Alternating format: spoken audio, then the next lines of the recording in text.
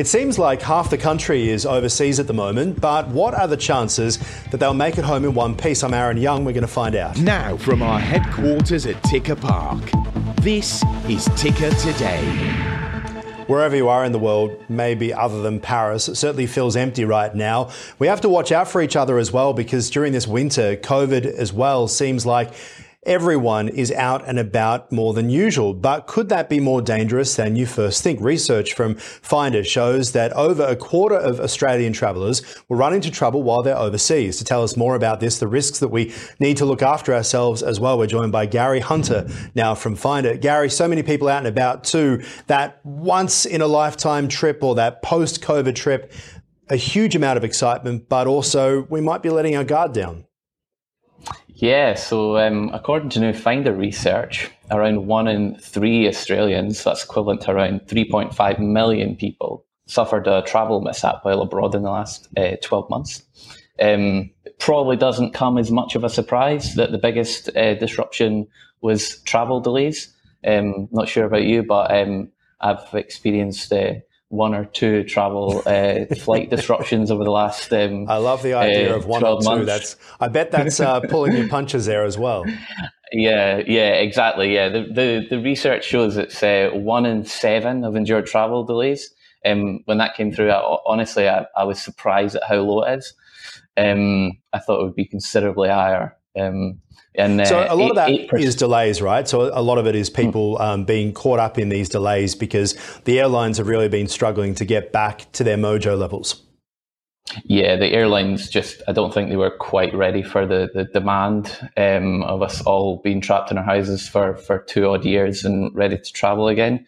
And as I think everyone has experienced at some point or knows someone, there's been flight disruptions and delays, spending a lot more time at Sydney Airport personally, in the bar, just waiting on my 3-hour delayed flight. Yeah, and that's been a big part of it. But aside from the delays, what are the other sorts of issues people are facing?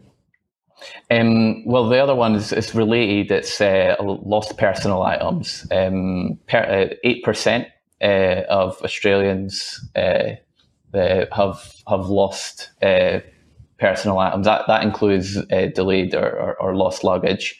I can also speak from experience in this one. That's happened to me.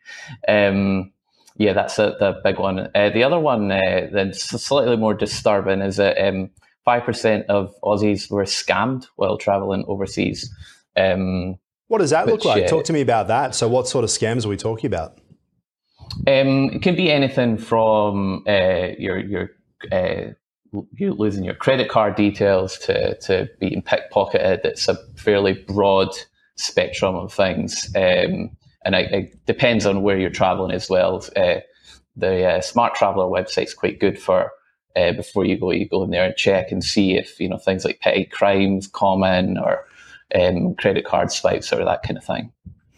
Yeah, I mean, you talk about the luggage. We've seen planes take off and leaving people's bags behind, which hasn't been ideal. A lot of people making purchases for air tags, trying to avoid that one as well. I had a personal experience not long ago in New York, flying home on an airline which was connecting to another airline that was part of a code share agreement. And as we're sitting on the plane, a baggage handler crashes into the side of the plane. Now, trying to explain that series of events to a machine was fun, but if that wasn't good enough, by the time I finally got to my destination, my bags weren't there because obviously the baggage handler crashed into the plane. It has turned into a nightmare for a lot of Australians. Yeah, it's less than ideal now, isn't it? I think the having the tags is reassuring, but it doesn't stop anything, your luggage from getting lost. You can be like, oh great, I know where my luggage. I know where my luggage is. It's not where it's meant to be, but at least you have the comfort of knowing where it is. Yeah, really, if you're worried about it, particularly inconvenient when, like in your situation, maybe you're flying. You're saying you're flying back to Australia, or Yeah, I was in New York on my way Yeah. back from JFK, meant to be going via Dallas, ended up having to go via Los Angeles. And as I say, the bags ended up in Dallas while I was in Los Angeles. And I think that is while airlines are scrambling to try and make things work for the passenger, everything that goes with it, like the bags, it's like a completely different world, a completely different system that you're dealing with. It is, yeah. It's really inconvenient, and there's not a whole lot that you can do aside from getting travel insurance, where at the very least, you can get to your destination, and then once your luggage has been, there's usually a 12-hour window. If you've not got any luggage, you can start to buy essentials, and at least then you've got things like, warmer clothing, or just basic toiletries, things like that, that it can reimburse you for. And that reimbursement, is interesting. So they paid for the hotel. Took a little while to convince them, because obviously in a code share situation, the difficulty is who's responsible? Is it the airline that was banged into, or is it the airline that you originally booked the flight with? And it's that grey area that I think a lot of people have found themselves trapped in. Things that you need a human to decide, but quite often with call centres that have been overflowing with people, we've heard terrible experiences where some people have been waiting like 20 hours to get through to a call center. There's really no way through, is there? No, that's it particularly. There's nothing I hate more than being on.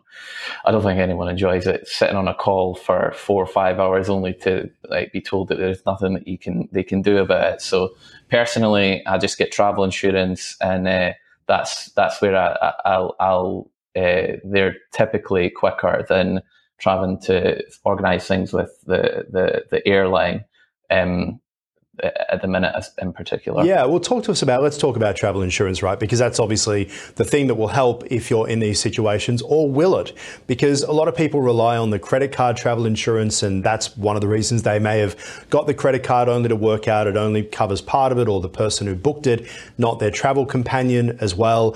Talk to us about some of the travel insurance issues out there. Yeah, look, travel insurance through your credit card can be great, right? It's really convenient. It means you're not having to fork out for a policy. But as a lot of people have found out, there's often limits on how much you can claim. So, say, for instance, delayed or lost luggage, typically, with the travel insurance and your credit card, those limits are a lot lower. And there's sometimes other conditions attached. So, for instance, if it's within, you need to have had lost luggage for up to 48 hours or something like that. And by that point, really, you're gonna need some essentials to get by, right? Otherwise, no one's going to hang out with you, right? Exactly. Yeah. Particularly in Australia, it's too warm here. So when we go overseas, we need to wrap up and put on tons of layers. So yeah. Well, you're speaking as a Sydney-sider. Us in Melbourne, we're totally fine with the cool down. Yeah, that's true. Yeah. But when we talk about when you talk about the situation with travel insurance companies, you want to make sure you read the fine print before you go, because obviously it feels like, got to have it. I'll look for the cheapest deal. What do we need to be looking for?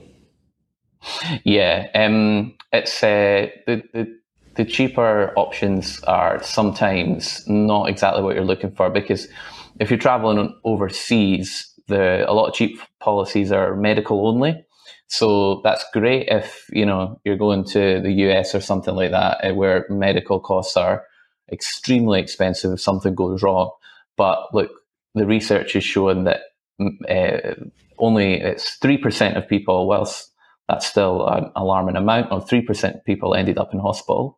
And it's not that common. The common things are the delays and the lost luggage. And those cheaper policies don't always cover them. Yeah. All right. You're better to look at, All right, we're speaking with Gary Hunter from Finder. When we come back, we're going to keep talking about some of those big issues to do with travel and what to look out for. Stay with us.